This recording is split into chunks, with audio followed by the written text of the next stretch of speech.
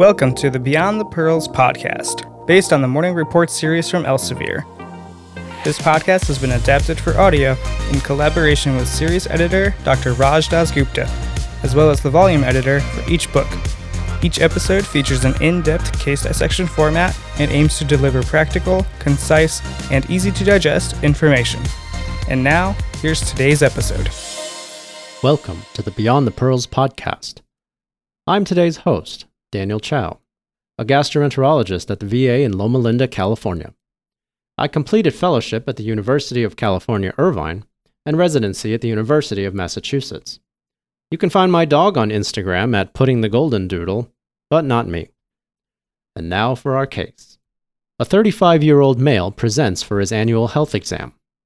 He reports a 3-year-long history of burning, substernal, non-radiating chest pain that typically lasts for 2 to 3 hours. There is no association with dyspnea. The pain is not provoked by exertion or movement.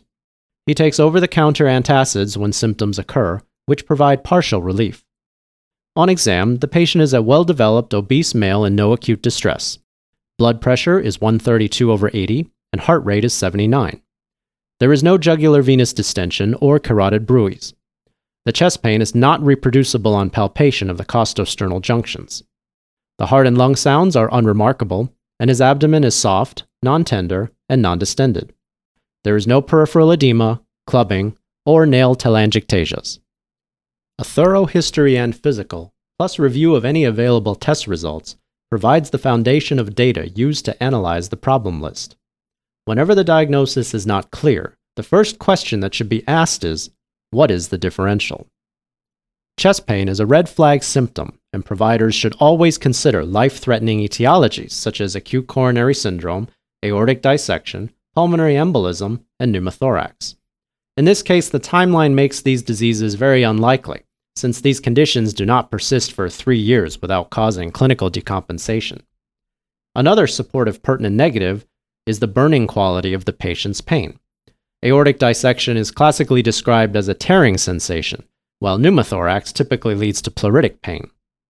The patient's Wells score for pulmonary embolism is less than 2, indicating low probability for this diagnosis. Be sure to give pertinent positives and negatives their proper weight. For example, just because a symptom is not classic does not rule the condition out entirely. An evidence-based system, such as the Wells score, will have better sensitivity and specificity. It is always helpful to think through why a critically important diagnosis is unlikely, regardless of how low your initial clinical suspicion is, because the cost of missing such a diagnosis can be a fatal outcome for the patient. So how should this patient's chest pain be categorized? Although other causes of chest pain are more common, cardiac disease is a leading cause of death. A clinical criterion exists to characterize chest pain as either typical cardiac angina, atypical angina, or non-cardiac in nature. This characterization helps providers determine whether patients should undergo further cardiac testing. There are 3 criteria, and symptoms that meet all 3 are considered typical cardiac angina. Symptoms that meet any 2 of the 3 are considered atypical angina, and those that meet none or only 1 criterion are classified as non-cardiac chest pain. The criteria are as follows. 1. Substernal location. 2. Pain triggered by exertion or emotional stress. And 3. Pain that resolves with rest or nitroglycerin.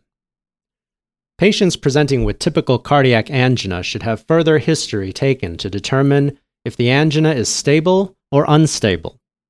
Stable angina occurs predictably with exertion and is consistently relieved with rest or nitroglycerin. Unstable angina is either new onset, occurs at rest, or is becoming progressively worse or more frequent. Individuals with typical cardiac angina need to be risk stratified to determine their pre-test likelihood of coronary heart disease. For those with stable angina and intermediate to high risk for coronary heart disease, it is appropriate to proceed with outpatient stress testing.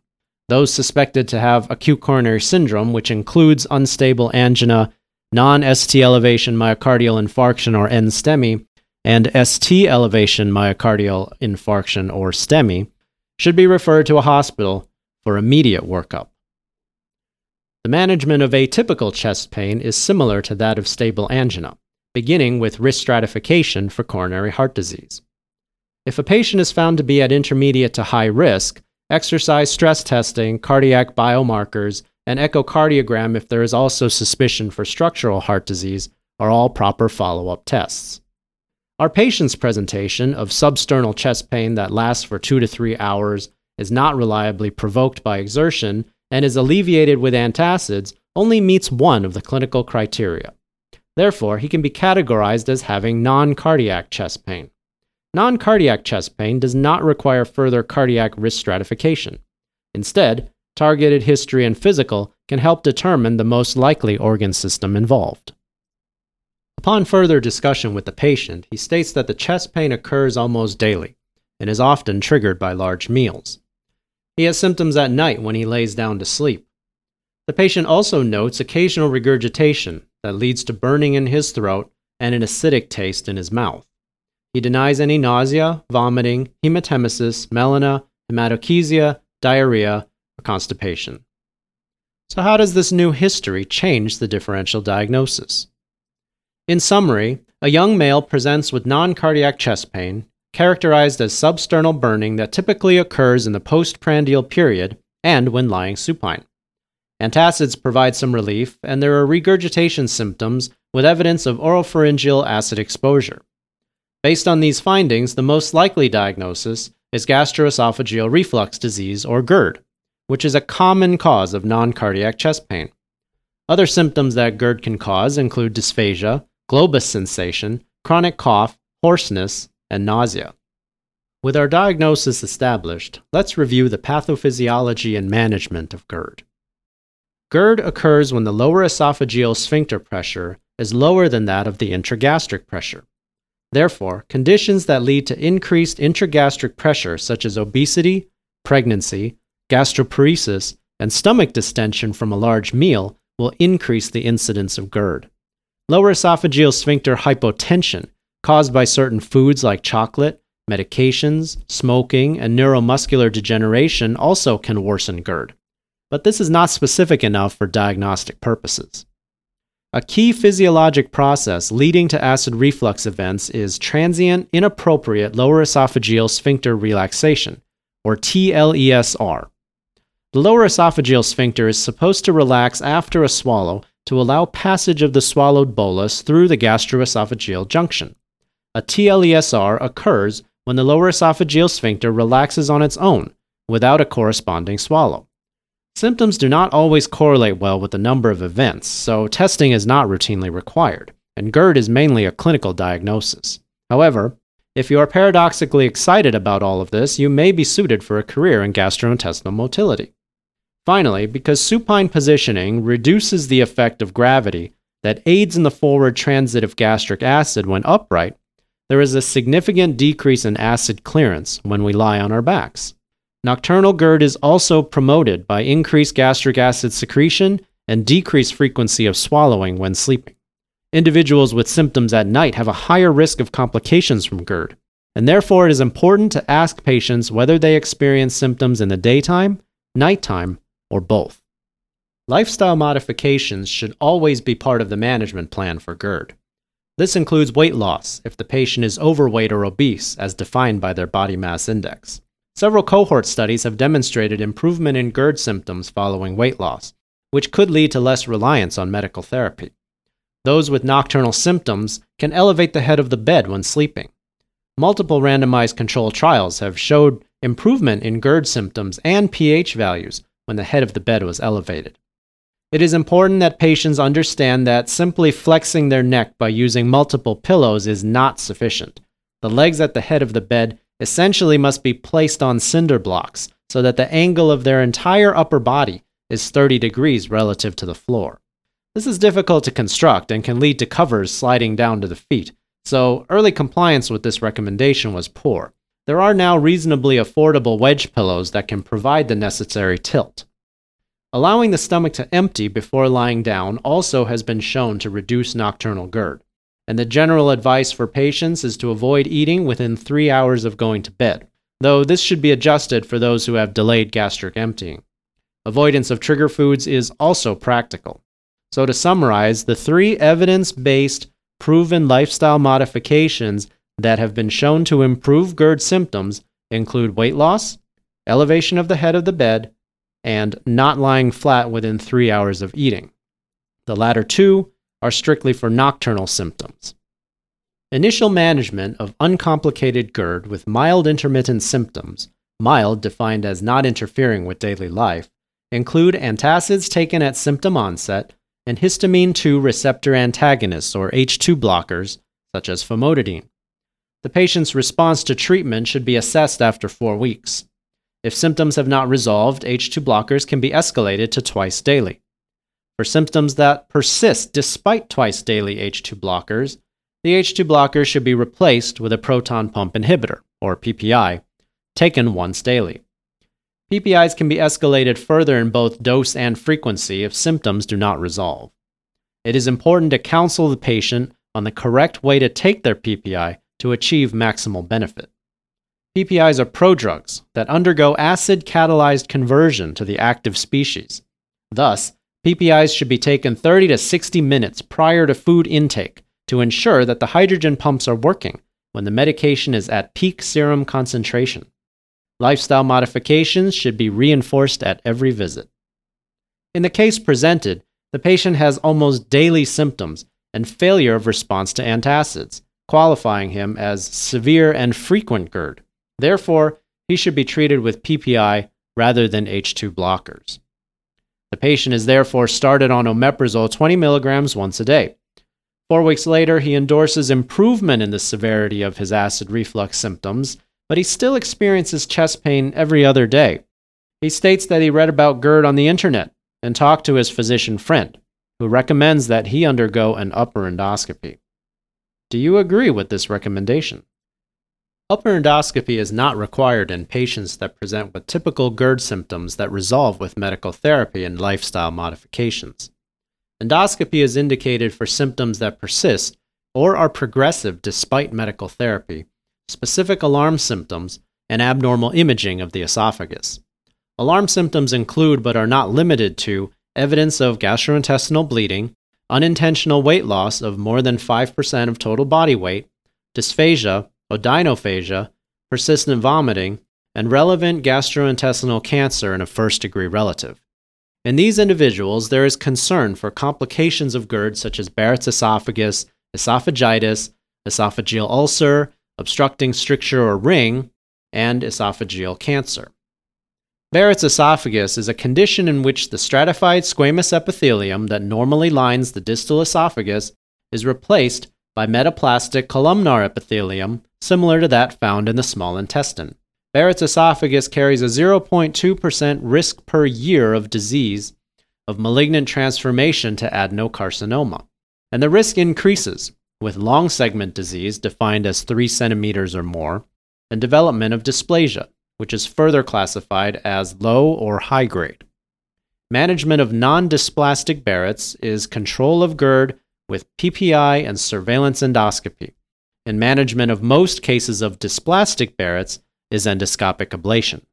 Our patient had an incomplete response to omeprazole at the lowest dose and has nocturnal symptoms, but the next step is to increase omeprazole.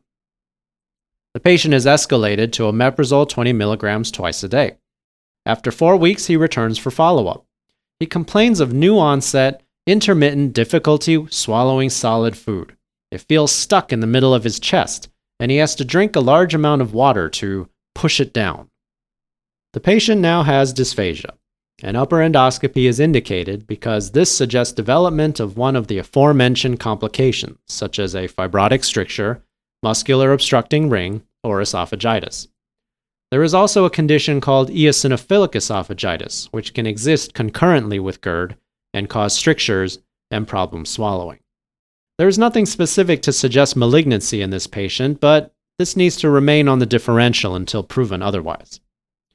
The patient undergoes esophagogastroduodenoscopy, or EGD, which reveals LA Class C esophagitis. Biopsies are negative for eosinophilic esophagitis. There was no mass or stricture. Given this finding, his omeprazole is increased further to 40 mg twice a day. Reflux esophagitis is defined as erosions in the esophagus, which are superficial mucosal breaks. The severity of esophagitis is graded using the Los Angeles classification system. LA Class A is the mildest form, and Class D the most severe. An easy way to remember the progression from Class A to D is that esophagitis begins with longitudinal erosions, meaning the break in the mucosal lining travels along the length of the esophagus.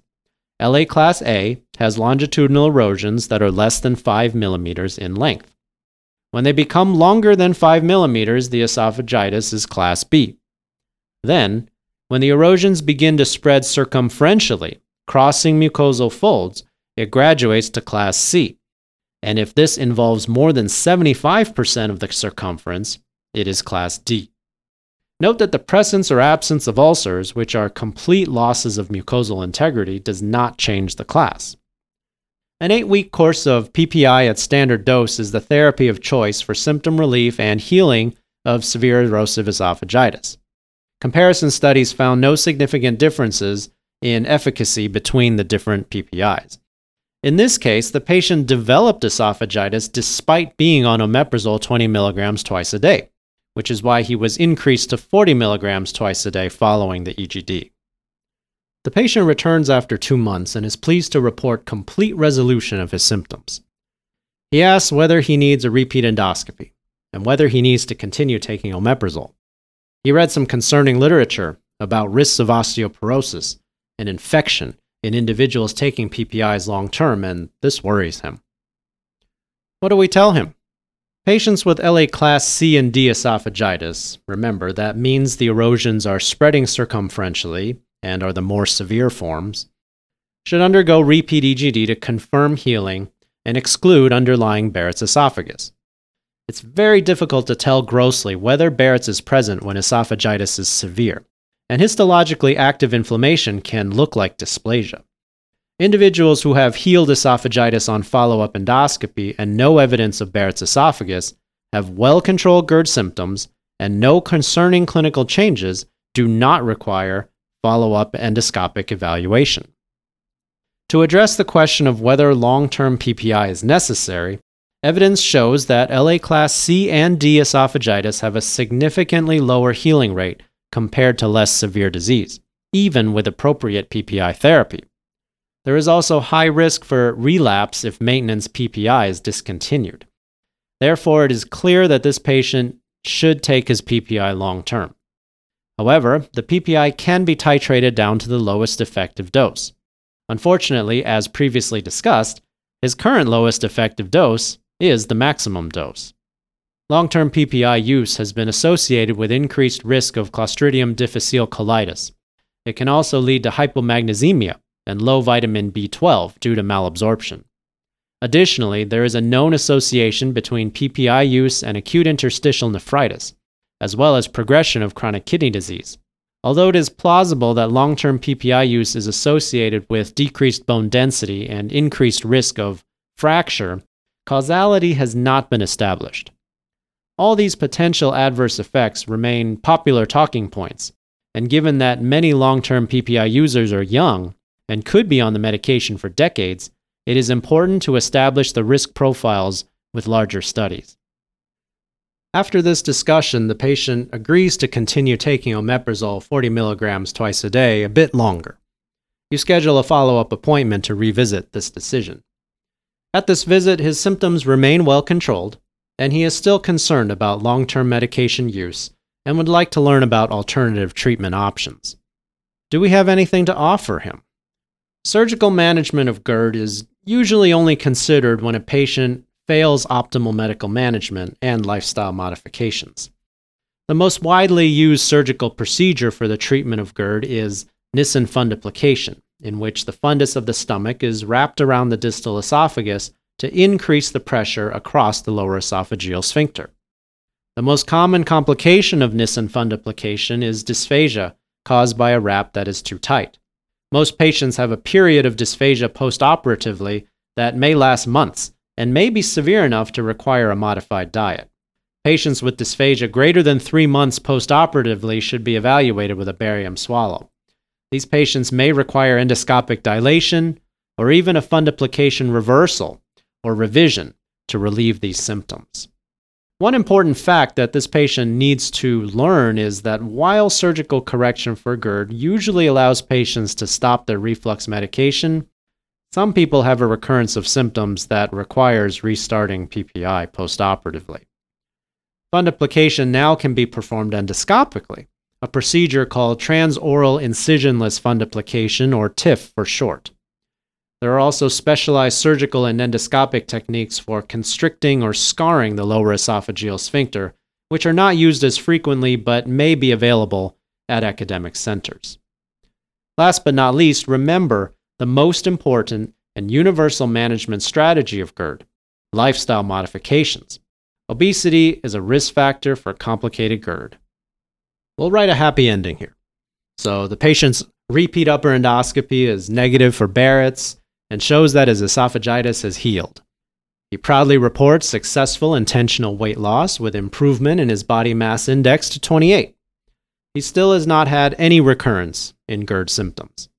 Therefore, the decision is made to de-escalate his PPI, first to 40 milligrams once a day, and then to 20 milligrams once a day if there is no recurrence of symptoms.